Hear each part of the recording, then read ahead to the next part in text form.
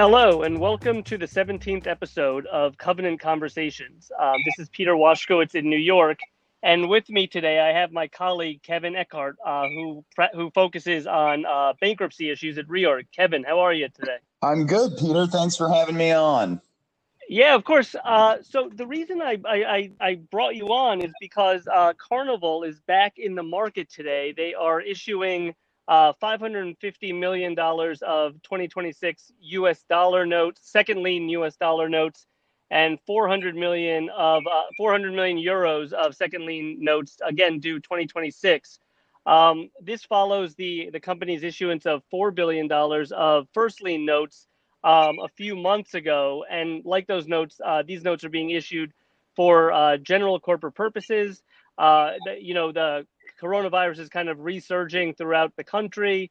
And, who knows when cruise lines will kind of be back in business. So it's not surprising to see another cruise line issuance. And, I highly doubt this will be the last one.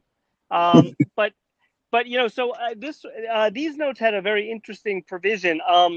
It was mentioned in the first lien notes also, but it really comes into play with any secure debt issued after the first lien notes. So what it is that Carnival has a number of existing debt agreements that have a provision that requires those debt agreements to become equally and ratably secured to the extent the company has secured debt in excess of 25% of total assets at any time that it's rated below investment grade.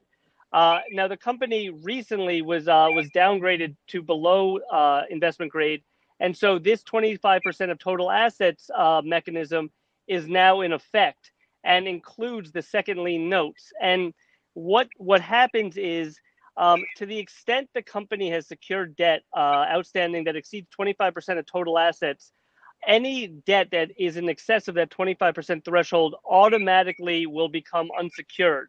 The OM for the second lien notes provides that pro forma for the second lien note issuance, there will be $9 billion of secured debt, and 25% of the company's total assets is going to be about $13 billion of secured debt. So they have about $4 billion left of secured debt capacity before they reach the 25% limit. However, of the $51.5 billion of the company's total assets, $10.5 billion is cash. And the company has disclosed that its monthly burn rate for cash is $650 million. So while there is some cushion to the 25% threshold, it's not inconceivable that at some point in the future they are going to breach this. And so what would happen is that the company is issuing the 550 million and 400 million euro of these notes, and it's possible that a percentage of the notes will automatically become unsecured. So Kevin, I mean, what are some interesting issues that you see kind of from a bankruptcy perspective with this automatic unsecuring of potential unsecuring of a portion of these secured notes? Well, I mean, I think it's absolutely fascinating. The OM came out a few hours ago. I saw it about 15 minutes ago when you pinged the bankruptcy guy saying, hey, following your instincts, which is, hey, this is strange, and in bankruptcy, that could be a real issue. One question for you on the burn rate, the 10.6 or 10.5 billion in cash they have. I didn't have a chance to check this out. Does that include customer deposits? It does, yes. Yeah, so that's another potential source of burn rate for them, because as cruises continue to get canceled, passengers have the right to ask for refunds. And I think in most of the disclosures, the SEC disclosures, and I'm talking very generally here, that I've seen, the cruise lines are indicating to have around a 50% refund rate, 50%, future cruise credit. So there could be a substantial amount of cash that comes out of that. I also don't think that that they are counting the collateral they have to keep for credit card processors for chargebacks, which is the same situation. Instead of getting a refund from Carnival or Royal Caribbean, a passenger will ask for their credit card company to pay them back, and the credit card company asks for the money back. So the burn rate may be even greater Good than point. their operational monthly loss and interest charges and all the things in that 650, because that cash is going out the door to passengers and credit card companies. That every canceled cruising increases that liability. So what's really interesting about this is you do see these kind of arrangements in intercreditor agreements sometimes, where the 2Ls will agree to certain kinds of treatment, but you never see, and I haven't in 20 years, seen an arrangement like this where a second lien creditor is deemed wholly unsecured. The language in the OM suggests that not only would they be undersecured, in other words, that their debt would exceed the value of the collateral left over after the 1L, but they would be deemed automatically unsecured. Now, legally, the judges and the lawyers and the law clerks and the law students who just took bankruptcy will tell you that undersecured is the same as unsecured, that once the amount of your claim exceeds the value of your collateral, then you are treated as an unsecured claim. But practically, that's not really the case. Undersecured creditors, 2L lenders, in most bankruptcy cases will get at least some set of goodies in the DIP orders and cash collateral orders as a way of buying them off and avoiding a valuation fight and being nice to secured creditors over unsecured creditors. For example, you will typically see a two-tier adequate protection structure where the 1Ls will get interest payments or regular payments, payment of their expenses, attorney's expenses and fees, replacement liens, super priority claims. And the 2Ls will often get all of that minus the interest payment. So they'll get their attorney's fees paid, they'll get super priority claims, and then they'll get secondary replacement liens.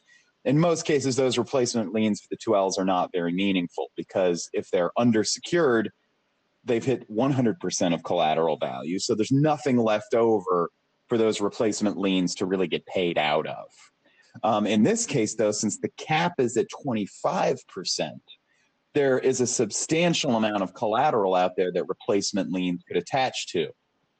So losing that typical 2L adequate protection right is very meaningful. And I think practically it's going to be hard for the debtors to give those 2Ls these secured creditor goodies, these adequate protection liens and claims and payment of fees and expenses, when they are not only undersecured, but under their own credit agreement, it hits 25.1%, and they're unsecured. It also creates some fascinating issues with respect to what happens if the collateral value increases after the bankruptcy is filed. For example, the cruise industry recovers and the debtors determine, and the OM says that it's the debtor's determination on this 25% cap. What if the debtors determine that their collateral has increased in value because of a recovery during the case, sort of a reverse of the oil and gas cases we saw cratering in March and April? Can the debtors then deem these guys secured creditors? Can they issue a notice that says we're back over the cap and now these guys are secured again? Well, general unsecured creditors or committee and even priority creditors would have a field day with that. And then there's another question as to whether they could then perfect those recovered liens after bankruptcy without court approval. I mean, it could be a 364 lien situation. So it's a really interesting, novel situation that could give rise to a lot of fights in bankruptcy and really leave these 2Ls in a strange position between the 1L and other unsecured creditors, because they would be in the boat with the guys who water the plants and the guys who supply the pina colada mix. Yeah, I forgot to mention, just to follow up on what you said. So there's a mechanism where if a portion of the 2Ls become unsecured, but then down the road, and this is the language in the OM, Carnival determines that it can incur more secured debt without breaching the 25% threshold. It can essentially resecure the debt that became unsecured, and so that's obviously what you're referring to. So if their total assets go up in value after bankruptcy, yeah, I mean that's actually a really that's a nutty situation where, effectively the mechanism would be triggered that they could become secured, but now they're in bankruptcy. So, who knows?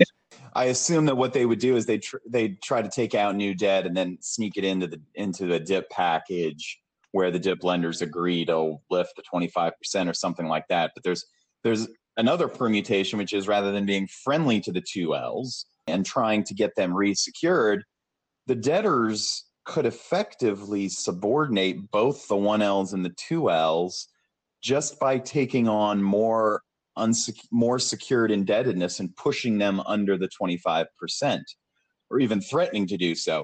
Because the mechanism, as I read it in the LM, and you can tell me if I'm wrong, but the mechanism as I read it is the 25% cap is total indebtedness.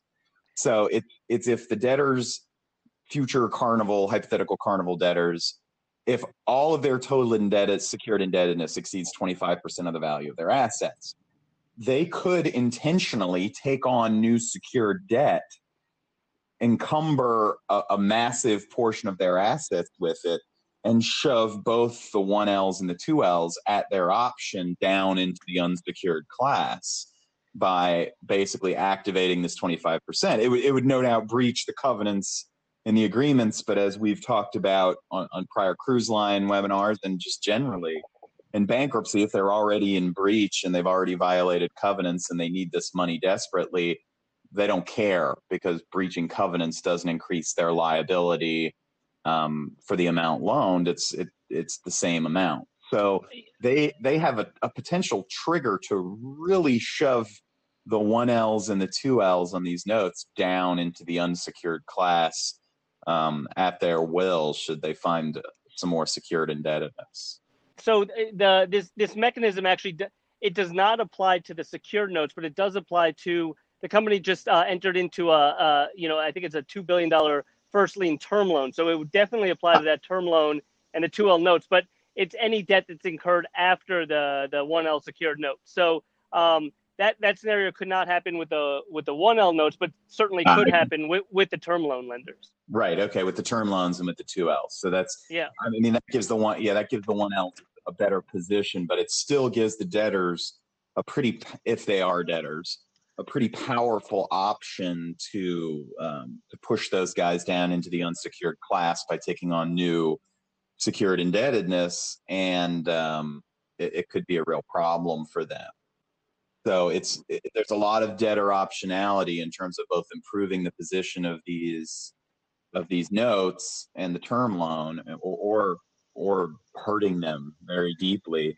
And there's a lot of potential for litigation in a bankruptcy case over the value of assets and this 25% cap, and whether the debtors could reactivate it. So it's really interesting stuff. So these are just my 15-minute observations. I'm sure there's more that we can think of, but it's really interesting. And in 20 years, I've never seen anything like it.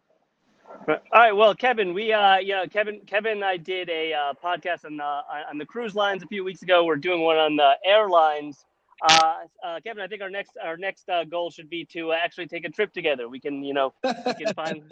Anyway, Kevin, thanks so much for jumping on so quickly. And I have a feeling this will not be the last that we are discussing these new second lien notes. Yeah, well, and we'll see if this structure perpetuates in these companies like airlines with, a heavy asset base that is that has these kind of options where they can do this kind of thing. Yeah. All right. Anyway, thank you very much for listening, and Kevin, thanks as always for those insights. Very, very, very interesting. Hey, no problem, Peter. Have a good one. You too. Take care.